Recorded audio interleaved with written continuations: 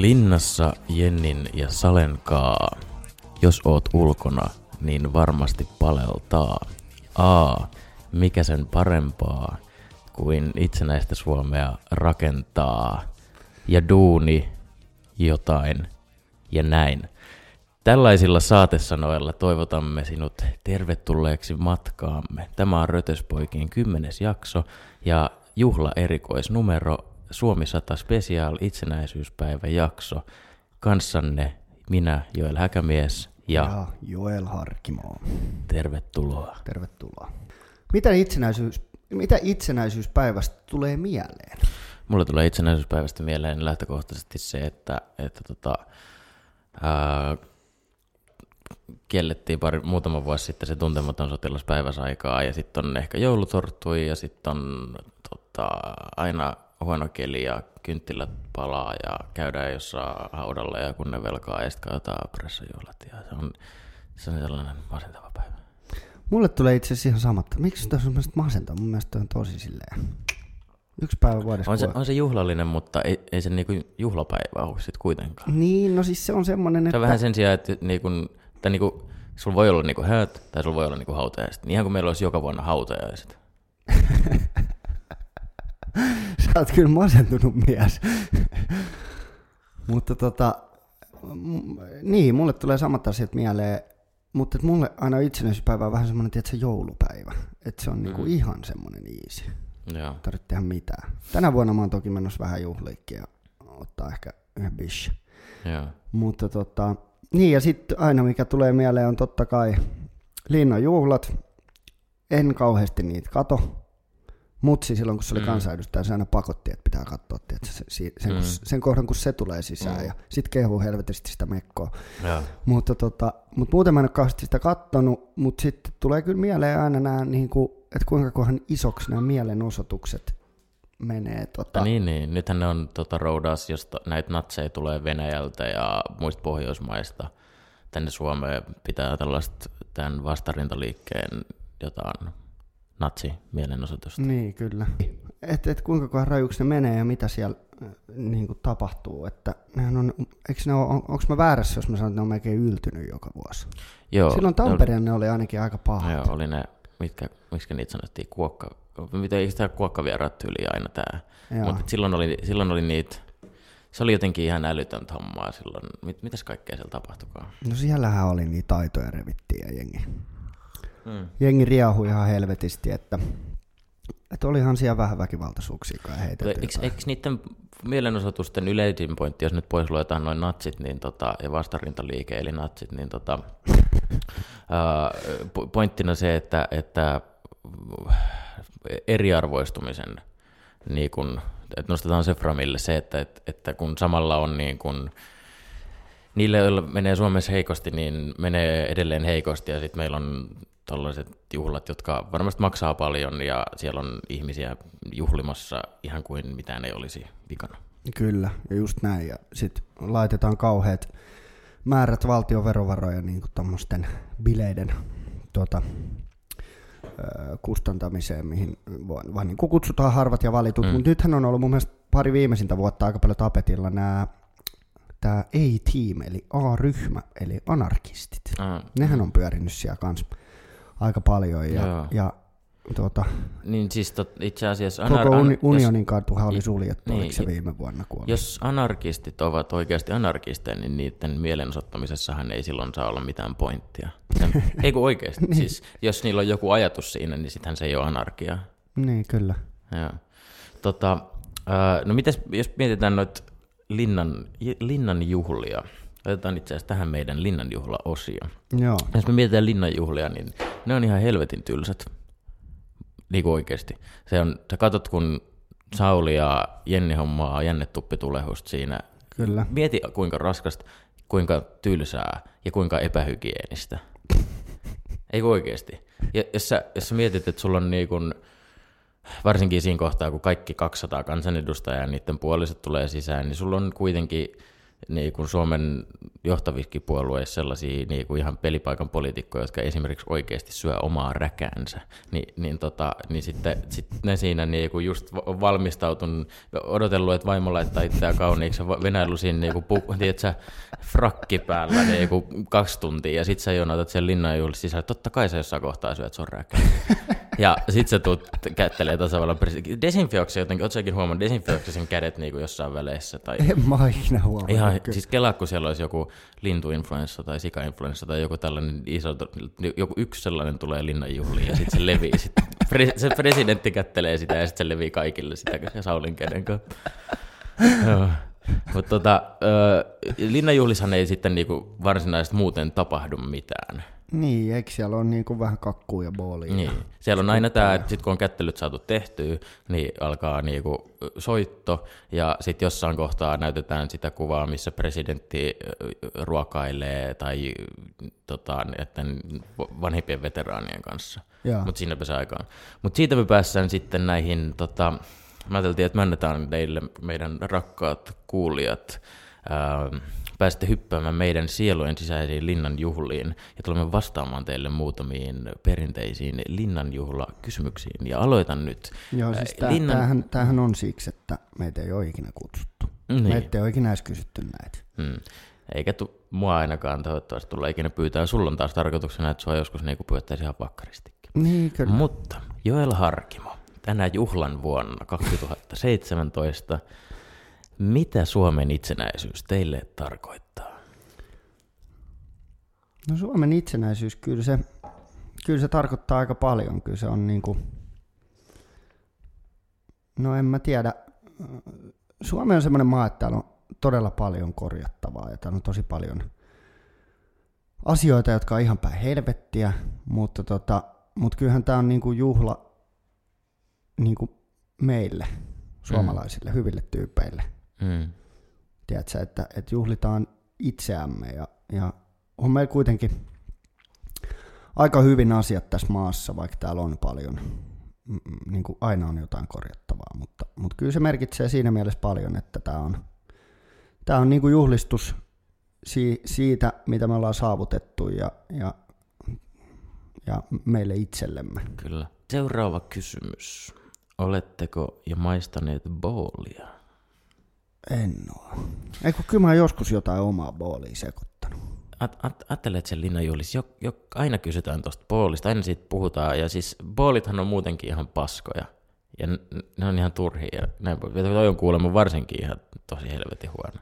Joo. Mutta mä kuulin... Sehän mä muistan, kun Nykänen oli silloin Jalliksen talkshowssa silloin aikaisemmin, pari vuotta sitten, ja sitten se kutsuttiin linnaan, ja sitten ne siitä on huikea tämmöinen meemiklippi netissä, kun siitä kysytään, että missä olette ollut, niin Matti sanoi, että oltiin Harkimolla juomassa vissyä.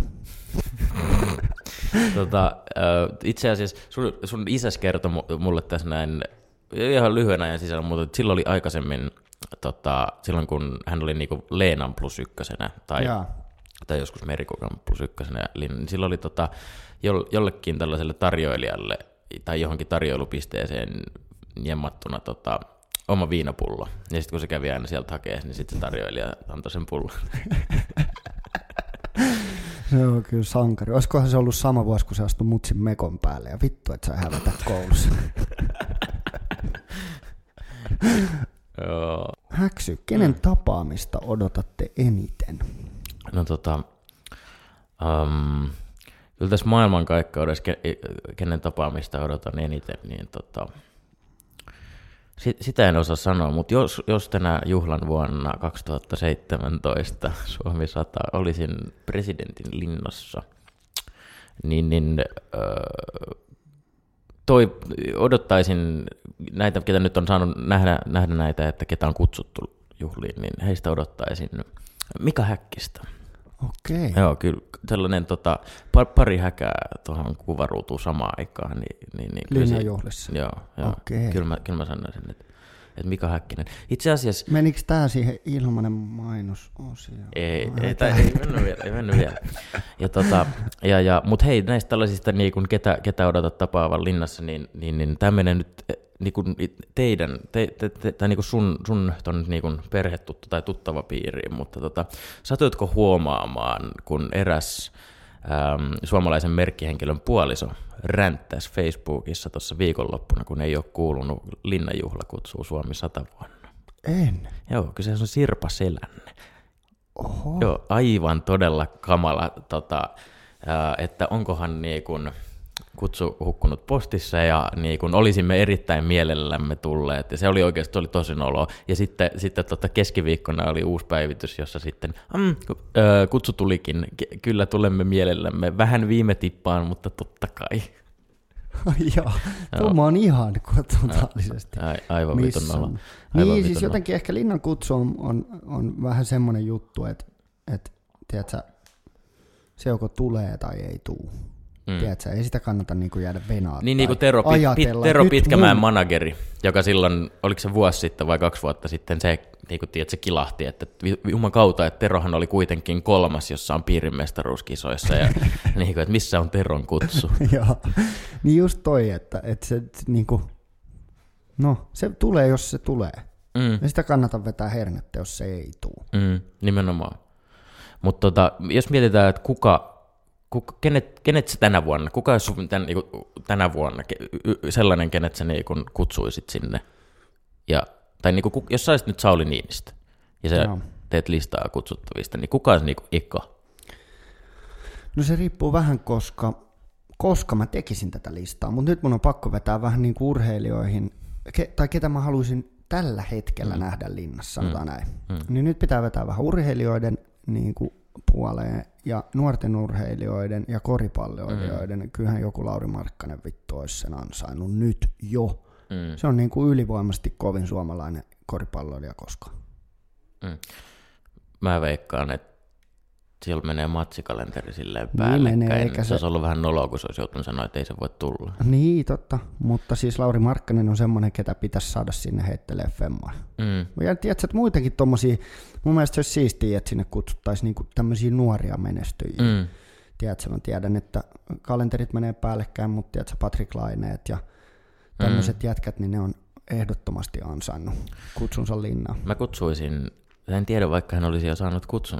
Toki, jos hän olisi saanut kutsun, niin luulin, että olisimme tästä jo tietoisia eri tiedotusvälineiden kautta, todennäköisesti herran omien kanavien kautta, mutta mä haluaisin nähdä Aleksi Valavuoren juhlan vuonna 2017 presidentin linnan juhlissa, koska siinä olisi kuitenkin aivan uskomaton varainkeruumies kyseessä. Niin No joo, mennään eteenpäin, ei jäädä tuohon Aleksiin.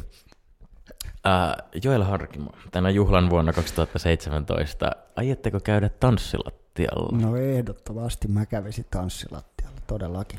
Siihen tarvitsisi kyllä vähän boolia, eikö? Tiedätkö, mä oon kuullut, että kun siellähän on näitä kadetteja, jotka sitten tanssittaa leidejä. Mä en tiedä, onko siellä itse asiassa niin yksinäisille miehille tarjolla niin kuin jotain naisseuralaisia, mutta ainakin yksinäisille naisille on niin kuin kadetteja, jotka sitten tanssittaa.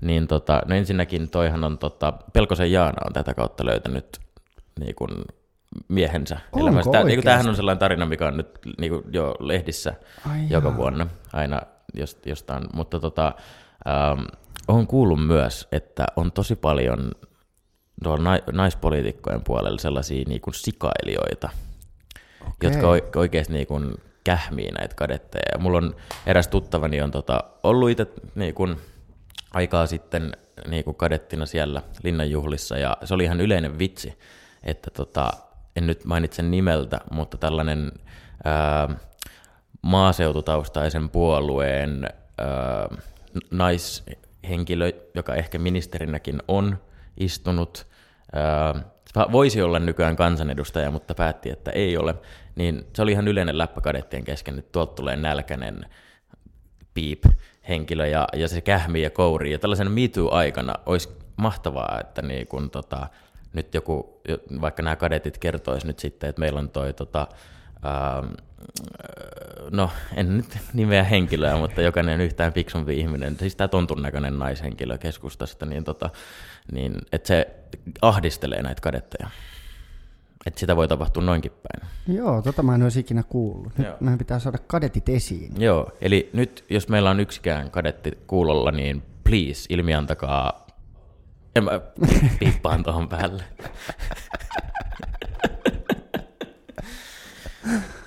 Mutta joo, oot sä jolle hyvä tanssimaan? En. Se on semmoinen laji, että mä laulan kyllä karaokea, vaikka meidän, mikä se oli, Mambo No. 5 vedettiin, niin se meni kyllä vähän handuun, että tämmöistä lukihäiriöistä ei kannata laittaa Juris laulaa biisiä, mitä se yhtään osaa. Ja vielä aika nopea temponenkin sitä paitsi. Niin, mutta muuten mä oon enemmän ehkä karaoke-laulumiehiä ja tanssiminen on tuntuu vähän hankalalta, mutta nyt mä oon ottanut sen tämmöiseksi missioksi, että kyllä nyt vähän pitäisi tanssia, että en mä halua olla semmoinen suomalainen mies, joka vaan jäykästi seisoo ja näyttää hölmöltä vaan. Kyllä. Mitä itse? Oot sä tanssia miehiä? En mä oikein, mä oon enemmän sellainen, joka tykkää olla siellä lavalla, soittaa sit vaikka niinku, tiedätkö, kellopeliä mieluummin kuin siinä tanssissa. Joo, mä ymmärrän. Ja mäkin oon semmoinen, joka sit mieluummin hengailee siinä baritiskillä. Kyllä. No hei, päätämme meidän linnanjuhlaosiomme tähän, ja nyt mennään puhumaan Suomi 100 ohjelmaosio, eli 100. Mulla on tausta, no kertoo jollelle, mutta mulla on tämän jakson missionaan sille, että sanottaisiin 100 kertaa 100.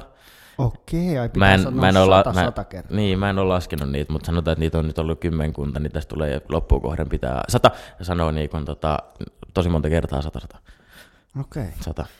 Joo, mutta Suomi 100 Overdose, ja jolle kerroppas, kun sä oot kuitenkin niin kuin, tapahtumajärjestämis niin kuin ammattilainen tai puoliammattilainen, niin kun Suomi 100 piti olla, tai jos voin olla yksi iso juhla, niin miten sun mielestä Suomi 100 niin kun organisaatio on onnistunut tämän juhlavuoden rakentamisessa? No en mä tiedä, siis kyllähän Suomi 100 on siinä mielessä ollut paljon esillä, mutta jotenkin kun oli Suomi 99 ja haipattiin, että ensi vuonna räjähtää ja ensi vuonna tapahtuu ja ensi vuonna on sitä ja tätä ja tota ja tätä, niin onko nyt ollut niin? Joo, meillä oli taitoluistelu MM-kisat, koripallon EM-kisat, onhan täällä ollut niin kuin tosi hyviä tapahtumia, mitkä mä luulen, että me ollaan nimenomaan saatu senkin painolla. No ei, joo, sitä korista ei, mutta siis näin, että ihan hyviä kansainvälisiä tapahtumia, mutta kyllä se ehkä semmoinen iso räjähdys jäi pois, ja nyt mä toivon, että me nähdään se iso räjähdys huomenna Kaisaniemessä.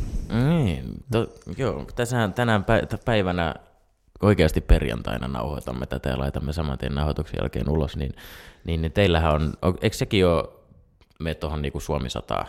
Joo, eli Jokerit kohtaa Pietarin SKA:n Kaisaniemen puistossa ulkoilmaottelussa, jossa on todella hienot puitteet ja menkää vaan sinne paikan päälle kaikin puolin, mutta juuri eilen juttelin erään tällaisen 5 Stanley Cupin voittajan kanssa ja niin kuin meistä ei kumpikaan niin kuin ymmärtänyt, että vaikka se olisi Suomi 100 hengessä kuinka, niin miksi vittu ei voi järkeä tammikuussa. Että tämähän on, jos me katsotaan tätä keliä, niin tiedätkö, tuolla ei tule olemaan kivaa. Niin, ja mä olisin ehkä laittanut se jopa helmikuulle. Niin. Tiedätkö, niin. Koska se olisi ollut.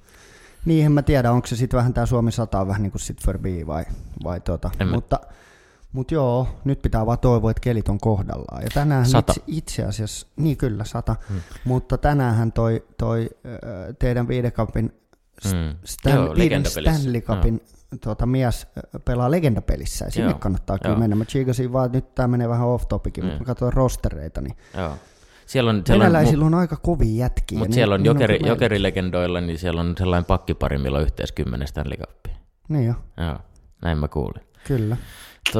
Mutta hei, tuosta niinku Suomi 100, niin Suomi 100 Overdose. Mä oon ainakin siis jossain kohtaa ylitti se piste, että nyt mä vaan nautin niinku läppänä siitä. Mutta tiedätkö, kun on niinku kaikkea, on Suomi 100 niinku persereikiä myynnissä tuolla ja ihan mitä tahansa. Siis se jotenkin, sit on tullut tosi juntti juttu mulle. Siinä ei ole mitään hienoa. Sitten kun mä näen, jengi vaihtaa Facebook-kuvia, mihin lukee tuossa noin Suomi 100. Niin mä jotenkin, musta tässä tulee ihan niinku hirveän dorka-fiilis. Mä en tiedä, onko se sitten vaan sitä, että on niinku, että meikäläinen on niinku kiireinen tai sit mä oon vaan, tiedätkö, laput silmiin, mutta mä jotenkin kauheasti on noteerannut noita. Tiedätkö, mä en ole niinku, Joo, nyt kun sä sanot, mä oon nähnyt jotain Facebook-profiilikuvia, missä on Suomi 100 ja tiedätkö, semmoista meininkiä, mutta mä en ole kyllä oikein niinku huomannut sitä. Mulle ei ole tullut sille overdosea, koska mä oon vaan niinku, en mä tiedä.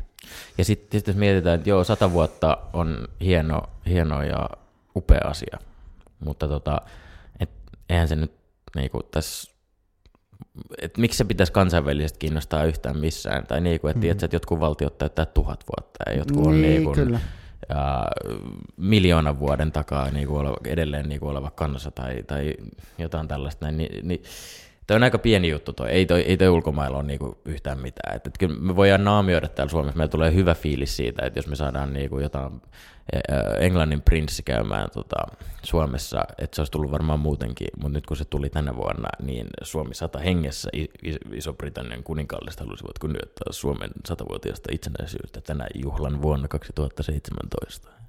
Niin, kyllä se voi olla vähän noinkin, että kyllähän niinku 100 vuotta it's nothing. Niin. Mehän ollaan ihan niinku pikkukansa. Me ollaan oltu kauemmin Venäjän alaisuudessa, eikö niin? Me ollaan ollut kauemmin Ruotsin. Ja ennen sitä me oltiin jotain, tiedätkö, periferiaa, missä oli vaan... Nimenomaan. Niin? Ennen niin kuin Ruotsin aikaa. Niin. Ja Ruotsin allahan me oltiinko me 700 vuotta tai jotain. Että kyllähän toi 100 on aika niin kuin pieni luku vielä. Nuori valtio. Mua eniten häiritsee tässä tällaisessa Suomi 100 jutussa on itse asiassa kaikki muukin, mikä mua Suomessa häiritsee. Eli tämä tällainen... Kaikki niin kuin juhlat tai positiivisesti, niin yhtäkkiä niin ne on niin kuin kaikkien juttuja. Silleen, että toki Suomi 100 nyt onkin kaikkien juttuja ihan niin kuin tarkoituksella, mutta siis sellainen Suomi-ilmiö, niin kuin tiedätkö, yhtäkkiä tulee sellainen fiilis, että tiedätkö, joku Saara Aalto, kukaan ei digannut siitä täällä Suomessa, sitten kun se vähän niin kuin Suomi mainitaan tuolla niin kuin Isossa Britanniassa, niin yhtäkkiä ainakin media esittää asian niin, että ihan kuin niinku koko Suomi on nyt Saaran takana ja näin. Muita asioita, aina kun Suomi mainitaan jossain, tiedätkö, Matt Damonin joku isoisän mummo oli suomalainen, niin Matt Damon on suomalainen ja nyt Matt Damon on etsintäkuulutettu tuolla niinku Suomen suurlähetystön toimesta. Ja Almalle on nyt niinku mahdollisuus käydä näin, että sille käy sitten tää näin, että sekin otetaan niinku, tiedätkö, Suomi mainittuja hommaksi. Sitten se Mage-brändihän menee vituiksiin kohtaan, tiedätkö? Kun Alman pitäisi olla se tyyppi, toki saa olla posin kautta, mutta kyllä sen pitäisi olla se tyyppi, joka niinku tulee nyt vaikka linnanjuhliin silleen, että se rikkoo etikettiä. Ja sen pitäisi joskus aiheuttaa vähän paheksuntaakin. Että ei se ole, mun mielestä se ei ole hirveän cool, kun yhtäkkiä sulla on niinku kaikki mummotkin jammailee. Niin, kyllähän toi niinku... Suomi mainittu ilmiö on kyllä. Se on ihan kamala. Se on kyllä erikoinen, että heti kun kansainvälisesti jossain on se sitten niinku missä vaan kulttuurissa tai viihteessä, niin mainitaan Suomi tai Suomi jotenkin mukana, niin sitten se naamioidaan aivan saatanan isoksi jutuksi. Kyllä, vaikka se olisi ollut ihan todella niinku kärpäsen paskaa. Niin. Ja meille ehkä uutisoidaan noin aika valheellisesti, korostetaan tosi paljon just asioita, jotka on ihan toissijaisia. Niin, kyllä. Joo, ja sen huomaa varsinkin, kun nyt itse urheilua paljon seuraa, niin katsoo jotain Markkasta tai Lainetta tai näitä, jos tuli tämmöisiä, että se yhtäkkiä kansansankareita ja nimenomaan vähän siinä Suomen mainittu hengessä jätkiä, niin sitten siellä näissä iltapäivälehtien jutuissa siellä tartutaan semmoisiin pieniin coachin läppiin ja sanomisiin, just että coachi sanoi näin Patrick Laineesta. Eihän ne coachit niin kuin koko ajan puhu Patrick Laineesta tai Lauri Markkasesta, vaan ne on pelaajia siinä joukkueessa, mutta heti kun on niin kuin Suomi 100, mutta Suomi mainittu meiningillä, niin kyllähän sitten koko ajan painotetaan, että jos Patrick Laine vaihtaa, tiedätkö, screenarit, niin sitten siinä kysellään coachin kommentteja, että miksi se on vaihtanut screenarit. Ja sitten tulee vähän niin kuin semmoinen ilmiö, että sitten on pelkkää, tiedätkö, sitä Suomi mainittu meininkiä, niin kuin tämä Saara Aalto, että kun Saara oli siellä X-Factorista, niin siitä kirjoitettiin joka päivä jotain. Kyllä, joka päivä. Kyllä. Tuossa on muuten yksi tänä juhlan vuonna 2017 niin kun erikoisia asioita myös tämä, niin että vaan päätettiin tämä Saara Aallon Euroviisu, niin kun, että hän on Suomen Euroviisu-edustaja. Luitko tästä? Joo. En. Mun on rehellisesti sanottava, että ja hei, Euroviisut kiinnostaa mua. Joo. Mä vihaan Saara Aaltoa, sen takia mä olisin ehkä jaksanut puhua tästä, mutta nyt aion olla isompi ihminen, ja sä sanoit just noin, Euroviisut ei vittu kiinnosta, ja mä en ymmärrä, miksi Suomessa kiinnostaa niin paljon. Siis oikeasti me ollaan niinku kulttuurillisesti tosi mitätön kansa, koska meitä niinku just kiinnostaa nämä kaikki Suomen mainitut. Me emme aio puhua Euroviisuista. Ei. Näin, käsitelty. Joo, se on nyt käsitelty. Näin, 100. Mutta tästä 100 haluan vielä sanoa. Mä ajattelin, että mä en ensin käsittelisi tai ottaisi tätä esille tässä podcastissa, mutta kuitenkin, niin Suomi 100, 100 vuotta itsenäisenä, niin mikä on itsenäinen? Miten sä koet itsenäisyyden? Jos sä mietit itseäsi vaikka ihmisenä, niin mikä määrittää sen, että sä oot itsenäinen? Mä sanoisin, että sulla on niinku vapaus valita juuri niin kuin haluat. Niin, kyllä, just näin. Näinhän Suomessa ei ole 100 vuotta ollut. Ymmärrätkö nyt, mitä hän takaa? Elikkä meillä oli se aika pitkän aikaakin. No, Urho Kekkonen, todella pitkän aikaa. Ja muutkin valtionjohtajat ja tietysti kansanedustajat ja kaikki, jotka on ollut silloin vastuussa, mutta me niin kuin, Kekkonenhan loi itselleen tämän niin kuin korvaamattomuusprofiilin sillä, että hänellä on niin helvetin hyvät suhteet tuonne Neuvostoliittoon, joka kuitenkin käytännössä sanelee meille rajaehdot tässä meidän, niin kuin, mitä me saadaan tehdä oikeasti. Ja ei me silloin, me ollaan oltu, niin kuin, meidän itsenäisyys oli paussilla pitkään. Se oli sellaista niin kuin muodollista, ja se tehtiin, siis tämä suomettumisen aika, se tehtiin sillä, tai nimenomaan säilytään itsenäisenä. Meidät olisi voitu ilmaista, niin kuin, että me ei ollakaan itsenäisiä, mutta me oltiin tää, niin kuin vain nimellisesti itsenäisiä, ja okei, tehtiin mitä piti. Eikö tämä ole se nettimeni, tehtiin mitä piti. Just itse asiassa niistä Tampereen itsenäisyyspäivän juhlista, silloin just ne kuokkavieraat, niin siellä oli just kuva jostain teinistä, joka niinku laittaa roskiksen palaamaan, ja tehtiin mitä piti. Mutta joo, niin tämä suomettuminen on käsite, joka siis on oikeasti maailmalla käytössä. Jos ette usko, niin googlettakaa.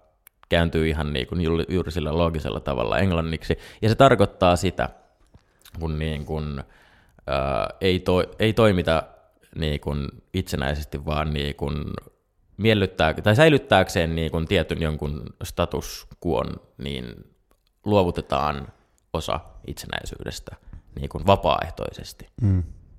Kyllä mä ymmärrän sen, että silloin siinä aikana me vähän niin kuin oltiin kusessa, tai meille saneltiin aika pitkälti, mutta se on aika pitkälle sanottu, että me oltaisiin luovuttu itsenäisyydestä. Tämä nyt on vähän tämmöinen niin kuin pohdinta, mutta ei täysin, mutta niin osin siitä, jotta niin. Siis nyt aion käyttää, siis silleen vähän niin kuin tiedät, että sä hiipparoit tai kävelet tuolla kadulla myöhään ja sä näet, että raiskaaja tulee ja niinku, silleen, että sen sijaan, että se ottaa sut niinku väkivaltaisesti ja väkisin, niin sit sä niinku oot silleen, että no tästä mennään joka tapauksessa, mä annan sille vähän. Ne on sun raiskaajasi. Mistä ne aina tulee sulla? Niinku, aina raiskaajat on niinku se juttu. Mikä se oli se toinen, mistä me saatiin? Se oli toi uskottava maanpuolustus. Niin oli, totta, just näin. Tämä haisee niin pahalle. Eikä suihkus. Niin, eikä suihkus, just näin. Joo, kyllä mä tiedän, että on isot sanottu, ja varmasti ei oltaisi juhlimassa ehkä nyt sitten niin kuin 100 vuoden itsenäisyyttä, jos ei oltaisi tehty mitä piti. Mutta niin, ja siis kuitenkin. Siihen aikaan oli kuitenkin, niin kuin sanotaanko maailmanpoliittisesti, kyllä. Oli vittu todella tiukka tilanne. Ja tai näin olemme kuulleet. Niin, tai näin olemme kuulleet, mutta meinas lännessäkin rupeaa rytisee. Kyllä. Ja näin, että se on ollut aika hankala paikka kyllä. Joo. Eikä siinä mitään, ja olisi ollut varmasti hienoa aikaa kokeessa myös itse, mutta samalla sanotaan se, että meillähän on edelleen tämä tällainen tietty suomettuminen Suomessa tietyissä asioissa, esimerkiksi niin kuin ulko- ja turvallisuuspoliittisessa keskustelussa, no aina niin kuin, ja jos kukaan millään tavalla niin kuin sanoo, että Venäjä saattaisi olla Suomelle turvallisuusriski, niin, tai ei itse asiassa tarvitse sanoa edes turvallisuusriski. Jos kukaan mainitsee Venäjän ulko- ja turvallisuuspoliittisessa keskustelussa, niin Erkki Tuomioja niin ärähtää saman tien, että ei saa. Ei saa. Niin. Joo, onhan se sama ehkä vähän, mikä tuossa vielä luotan NATO-keskustelun ympärillä, että se on niin kuin aika iso asia nykypäivän poliitikoilta sanoa, että he haluaa lähteä NATOon, koska siinä on heti se niin kuin itärajan naapurin pelko. Kyllä. Ja se, että no miten he reagoi siihen. Kyllä. Niin toki sitäkin on vähän jäljellä sitä asennetta siihen suuntaan. Kun nyt sitten tästä 100, Suomi 100 overdose, onko Suomi 100 ja suomettuminen keskustelusta menemme nopeasti eteenpäin sellaisella teemalla, että ensi vuonnakin on juhlavuosi. Ja ensi vuonna on sellainen juhlavuosi, jota uskon, että ei tässä mittakaavassa tulla juhlimaan, mutta on erittäin tärkeää, että ihmiset tietävät, että sellainenkin juhlavuosi on kuin sisällissota 100. Niin on. Tämä on oikein sellainen asia, että mä en tiedä, siis tämähän on niinku yksi vaietuimmista asioista Suomen niinku historiassa. Niin varmasti onkin ja aika helvetin vaikea asia. Niin no totta kai on, mutta tämä on niinku, jossain hissan tai yhteiskuntaopin niinku sivulauseessa, yhdessä kappaleessa, jossa on oppikirjassa yläasteella, jossa on niinku, tiedätkö, 7-luokan keväällä, kun mikä ei enää kiinnosta, niin kerrotaan, että Suomessa oli ylipäätäänsä sisällissota. Tällähän on monta nimikettä tälle sodalle, on vapaussota, veljessota, kansalaissota, punakapina ja niin poispäin, mutta se on sisällissota. Se on, kaikissa muissa maissakin puhutaan sisällissodasta, niin puhutaan mekin sisällissodasta. Niin. Punaiset vastaan valkoiset. Punaisilla oli venäläiset tukijana, valkoisilla oli saksalaiset tukijana.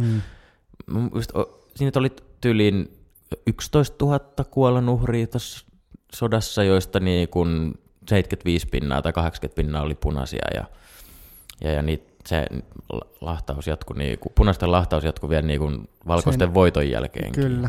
Kyllä. Valitettava asia, mutta ei tollaisesta pidä olla hiljaa. Niin, ei pidäkään. Se on ihan totta, mutta jotenkin just jos mennään hissan tunneille ja eri aiheisiin, niin kyllähän meille opetetaan paljon enemmän nimenomaan näistä meidän ylpeyden hetkistä, Kyllä. kuten talvisodasta ja jatkosodasta. Lordin Euroviisuvoitosta. Lordin Euroviisuvoitosta. Mutta toi on ehkä vähän tommoinen aihe, mikä on ollut niinku vähän, en tiedä onko se ollut pimennossa, mutta ei sitä nyt ainakaan koskaan korostettu. Ja silloin on sattunut aika niin kuin rajuja asioita maassamme ja moni on maksanut niistä hengellään. Ja sitten musta tuntuu, että hirveän monelle ei ole välttämättä edes selkeää, että mistä siinä sodassa oli kysymys. Eli kysymyshän oli siitä, kun Suomi itsenäistyi, irtautui tästä niin kuin Venäjästä, joka oli muuttunut niin kuin kommunistiseksi. Lenin, bolshevikit, niin, Lenin ja bolshevikit oli ottanut. Niin Suomi irtautui siitä Venäjästä tai sitten Neuvostoliitosta. Ja se ei sitten sopinutkaan noille niin kuin punaisille. Et siitä se lähti. Elikkä kyseessä oli kuitenkin se, että onko tämä hyvä juttu, että me ollaan itsenäisiä, vai pitäisikö meidän liittyä Neuvostoliittoon? Käytännössä, jos haluaa yhtään niin tälleen vetää mutkia niin suoraksi. Vähän karrikoida, joo. Niin, eli jos punaiset olisi voittanut, niin me oltaisiin ehkä yhtä vanha kansa kuin Viro. Niin, se voi olla. Tai yhtä vanha valtio, kansa on kauempi, mutta siis valtiona itsenäisen oltaisiin varmaan sitten niin Viro. Juhlittaisiin ehkä tätä, että se jotain niin kuin, Super Sweet 16 tai jotain tällaista. Jostain mä luin joskus, että Lenin olisi niinku, että se Buddha Studies ennen bolshevikien niinku vallankaappausta ja oli siinä mielessä Suomi-fani, niin se on kyllä aika vaikea lähteä sille arvioimaan, että mitä olisi tapahtunut, jos punaiset olisi vienyt sen taiston, koska oltaisiko me liitytty Neuvostoliittoon, oltaisiko me oltu oma maa, no ei, kyllä meidät olisi liitetty varmaan sitten tämän seuraavan herran niin kuin toimesta sitten, jos me niin kuin kommunistivaltio oltaisiin oltu. Kyllä. Eikö se nyt kuitenkin, korjatkaa paremmat historiantuntijat kuulijoissa, jos olen väärässä, mutta eikö tämä kuitenkin lähtenyt siitä, että Lenin antoi Suomelle itsenäisyyden silleen, että hän niin kuin hyväksyi sen. Juu, ja sillä ajatuksella, että kohta he itse vapaaehtoisesti tuon Et Suomessakin tapahtuu tämä tällainen, että nämä meidän, tiedätkö, työväki, punaiset saatan, niin kun, että ne päättää asioista, niin sitten he tulevat itse ja suoralla selällä ja ylpeänä ja täynnä intoa ja ajatusta osaksi tätä meidän neuvostokokonaisuutta. Tosta mun on pakko sanoa, että tosta mä en osaa kyllä sanoa, mikä siinä on ollut sitten niinku Leninillä taka-ajatuksena, mutta kyllä se voi noinkin olla, joo, koska Leninistähän se oli niinku eniten kiinni. Ei sillä ollut niinku merkitystä oikeastaan, antaako niinku britit, saksalaiset, ketä nyt vaan meille niinku sen itsenäisyyden. Euroopassa tapahtui siihen aikaan aika paljon muutakin, eikö niin? Niin kyllähän se niinku Neuvostoliitosta tai juuri syntyneestä Neuvostoliitosta oli kiinni ja Leninistä varsinkin. Mutta ollaanko me yhtä mieltä siitä, että sisällissota 100 vuotta ja juhlan vuonna 2018 juhlitaan yhdellä Ilta-Sanomien viikonloppuekstralla ja sillä, että Kansallisteatteri ehkä ottaa täällä Pohjan tähden alla esityslistalla? Niin, se voi hyvin olla. Että sen pidemmälle se ei mene. Ei. Mutta perehtykää historiaanne. Meidänkin ehkä olisi hyvä tarkistaa pari faktaa, mutta niin kuin suurin piirteisesti että tiedostakaa, että Suomi jakautui 2 vuonna 1918. Kyllä. Lopuksi käymme läpi parasta Suomessa -osion. Jolle, mikä on parasta Suomessa? Kyllä mun tämmöisenä purjehtivana hurrina pitää sanoa, että toi meidän meri ja saaristo. Mä tykkään enemmän noista kuin merestä, vaikka onkin meren rantamiehiä, niin enemmän tykkään noista järvistä. Okei. Ja tuosta niin sit sellaisesta niin tuosta Sisä-Suomesta ja pesäpallosta. Joo, no mulle taas nuo järvet on semmosia, ne on vähän semmosia lätäköitä, missä ei oikein voi tehdä mitään. Siellä voi kauheasti venellä. Tai voi ihan noissa isommissa, mutta kyllä se on toi meri, joka on se juttu. Kyllä mä sanoisin, että parasta Suomessa on kuitenkin varmaan toi luonto. Tai luonto ylipäätään. Että jos lähtee karsiin silleen toisesta suunnasta, silleen, että mä yritän nyt oikeasti keksiä joku asia, mikä olisi parempi tai hienompi asia täällä. Et ei meidän yksikään kaupunki näytä yhtään miltään verrattuna tuohon meidän luontoon. Ei meidän mikään saavutus ole maailman historiassa ollut niin kova, että se olisi kovempi juttu kuin toi Suomen luonto. Niin, siis sä oot ihan oikeassa kyllä siinä, että kyllä mä ajattelin, siksi mä sanoin meri ja saaristo, koska yleensä jengi niin kuin haippaa aina Lappia, ja Lappi on tosi nättiä, ei siinä mitään, se on ihan saatanan kaunista aluetta, ja Lapissa on hyvä olla, mutta kyllä niin kuin aika usein, tai ihmiset ei samalla tavalla ehkä osaa sit arvostaa saaristoa, kyllä. Ja meillä on aika saatanan ainutlaatuinen saaristo, kun rupeaa katselemaan vaikka ihan niin kuin maailmankarttaa, että kelaat näitä eurooppalaisia Atlantin valtioita vaikka, niin Ranskaa, Espanjaa, niin eihän siellä ole mitään saaria. Ei. Siellä vaan niin kuin ranta loppuu, ja that's it. Niin, meillä on tosi paljon. Nyt on tietysti aina toi Turku, mutta Kotkan saaristo on upea. Kaunis saari kaivaten. No, mun on pakko sanoa, että mun pitäisi lähteä skiglaan joskus tonne itäpäin. Mä aina lähden Sipoosta länteen, koska siellä on enemmän meikäläisiä. Tervetuloa. Tuolla Hanko Turun saaristo Marjahamina akselilla. Meillä on paljon hyvää tuulta Kotkassa. Hei Jolle, tää on nyt hauska, koska tää on sellainen kysymys, johon mikä on paras suomalainen ruoka? No tähän mä sitten ehkä menisin sinne Lappiin ja sanoisin, että poron käristys, koska se on kuitenkin poron lihaa, on ihan jees lihaa, ja sitä ei kuitenkaan niinku kauheasti tule syötyä. Et se on semmoinen meille aika spessu juttu. Toki nämä muutkin Skandinaavian valtiot, se ei ole yksin oikeuden suomalainen. Niin, ei me voida sitä omia, mutta poron käristys on kova. Sitten mä en tiedä miksi, mutta mä dikkaan ihan sairaasti Karjalan piirakoista. No mä meinasin just sanoa, että kun mä oon keskustellut kokkiystäväni kanssa, joka maailmaa valloittaa suomalaisena kaverina, niin keskusteltiin sen kanssa tästä näin, että mikä on sellainen ruoka Suomessa, mikä voi oikeasti sanoa, että se on uniikki, että se on vain Suomessa. Niin hän tuli kanssani samaan johtopäätökseen, että itse asiassa ei ole mitään muuta kuin Karjalan piirakka, joka on sellainen, että sitä ei ole missään muualla. Niin kuin tuollaisena ruokana. Niin, sukula Jyrki hän tuossa pari viikkoa takaperin haippasi iltapäivälehdissä, niin haippasi Lapin puikun. Mä en osaa sanoa, että onko se nyt semmoinen juttu, mikä me voidaan omia. Paljon svenskit tai norskit tai venäläiset niin, harrastaa Lapin puikulaa, mutta siitä ainakin tämmöinen suomalainen huippukokki mainitsi, että Lapin puikula on kova juttu. Mutta joo, kyllä mäkin sanoisin tuon Karjalan piirakan, rupesipa nyt tekemään mieli. Aion itse asiassa itsenäisyyspäivänä pakko tehdä Karjalan piirakoita ja kunnon munavoita. No Jolle, mikä on paras suomalainen biisi? Tähän pitää nyt kyllä, se voi olla, että se ei ole suomalainen paras biisi, mutta mulle se on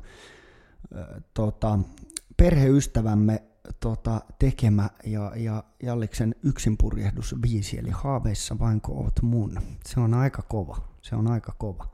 Mutta onhan siellä toki niinku tuommoista niinku suomalaista rockhenkistä musaa. Epuilla on ihan helvetisti hyviä biisejä. Eppu normaali, sitten mä tykkään kaikki noin Lievientä Liiviksi, niissä on niinku tosi sellaisen suomenkielistä. Kyllä mä sanoisin, että varmaan niinku, että jos sehän on tehtykin siihen, mutta että varmaan niinku sellainen suomalaisin biisi, joka on myös hyvä, on Eppujen murheellista laulua. Vitsi, mä kelasin biisiä tänään, kun piti joku biisi sanoa, niin mä ajattelin, että mä menen nyt tuolla Rikin biisiin, koska Riki oli hieno mies, mutta kyllä se on kaikki tommoset niinku biisit, jotka kertoo tästä suomalaisesta pimeydestä ja vitutuksesta ja suomalaisuuden raskaudesta, niin ne on kans aika koskettavia, tai semmosia niinku, niihin pystyy yhtyy.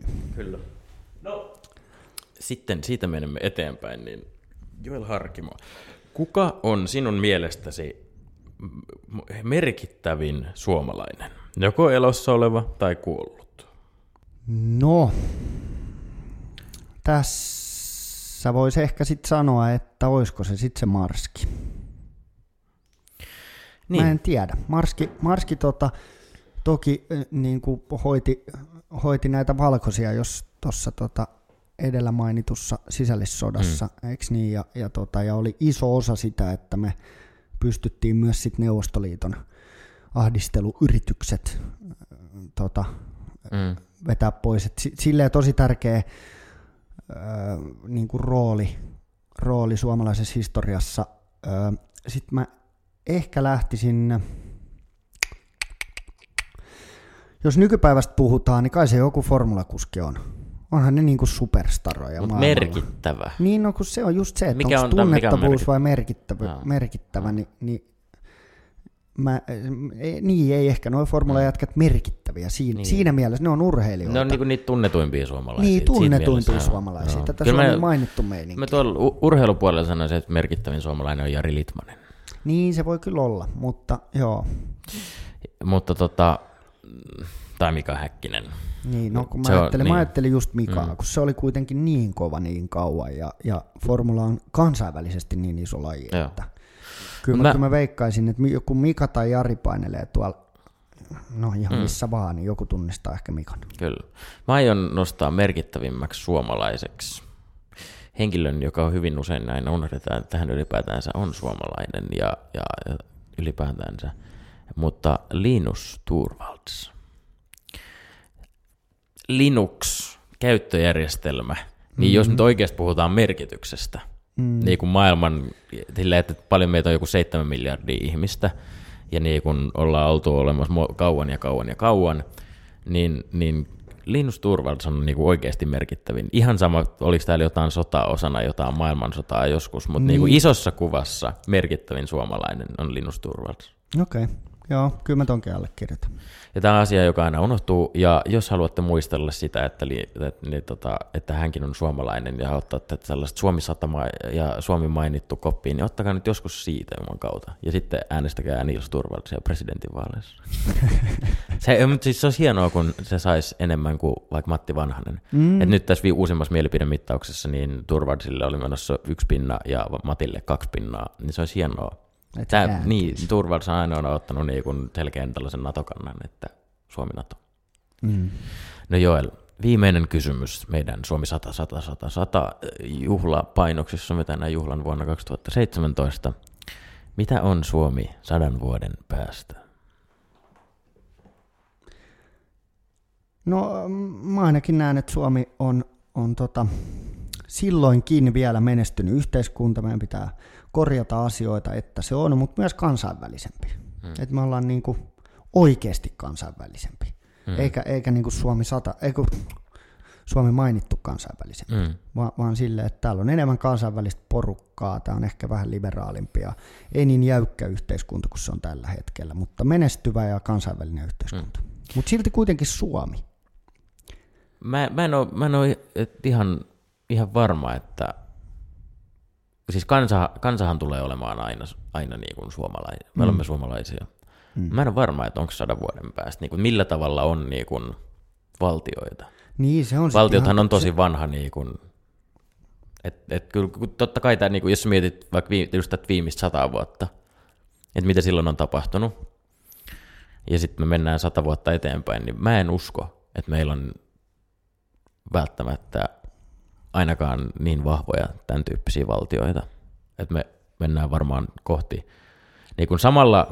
isompia asioita, mutta sitten myös samalla kohti pienempiä asioita.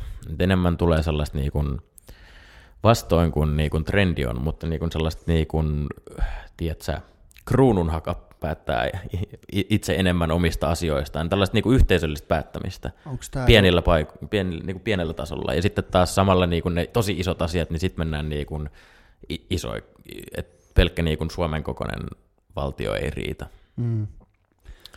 Onko tämä joku Kotka itsenäisyys? En mä Kotkaa halua itsenäiseksi, Kotka on aika punainen. Mutta kruununhan mä haluaisin itsenäiseksi. Siitä sitten vaan koppia, jos joku lähtee maakuntavaaleihin tai eduskuntavaaleihin tai seuraaviin kuntavaaleihin, niin kruunun haka itsenäiseksi liike. Uskon, että esimerkiksi Jörn Donner saattaisi lähteä tähän mukaan. Mutta se on kyllä mainittava. Mä kyllä ymmärrän tuon sun pointin, että tämä nyt on aika niin kuin maailma ja kaikkien meidän yhteiskunnat on niin kuin isojen haasteiden edessä, on se sitten niin kuin riippuen ilmastonmuutoksesta tai taloudellisista asioista tai ihan mistä vaan, niin aika paljon niin kuin tulee muuttumaan, varsinkin kun teknologia niin kuin nyt kehittyy niin paljon nopeammin kuin aikaisemmin, niin on se nyt ihan saatana vaikea sanoa, mitä 100 vuoden päästä Kyllä. Niin kuin on tapahtunut. Niin kun tämä meidän niin kuin kehitys on niin eksponentiaalisen suurta, koko ajan kiihtyy, niin se on kyllä aika niin kuin hankalaa sanoa, että missä me ollaan 100 vuoden päästä ja mitä me touhutaan.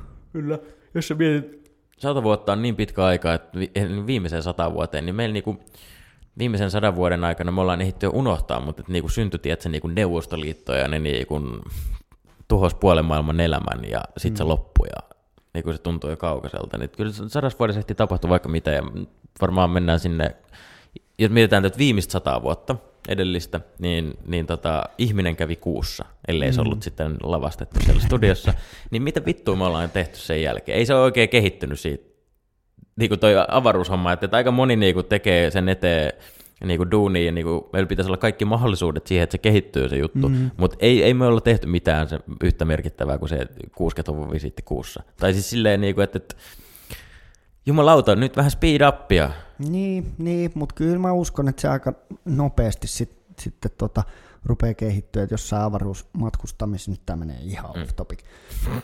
Eikä liity Suomeen millään tavalla. niin vaikeahan on nimenomaan se, että löytää ne niinku tavat matkustaa. Et se on vaan niin saatanan iso haasteesti, että siksi se niinku ei ole kauheasti kehittynyt, mutta sitten kun joku sen niinku breakthroughin keksii, on se sitten mikä niinku matkustusmuoto vaan, tai niinku, ongelmanahan on se, että me ei pystytä niin paljon löpöä tuoda ja liikkuu niin nopeasti kuin pitäisi. Mutta sitten kun joku keksii sen niin kuin uuden teknologian tai uuden tavan, niin sitten mä luulen, että se menee aika saatanan nopeasti. Toivomme, että näin kehitys kehittäisi kehittäjiensä 100. Päätämme tämän Suomi 100 itsenäisyysspesiaalijakson tänä juhlan vuonna 2017. Kiitoksia. Ja oikein hyvää itsenäisyyspäivää. Hyvää itsenäisyyspäivää. Vaikka täällä on tämmöinen yksi negatiivinen kotkalainen, niin me rakastamme Suomea.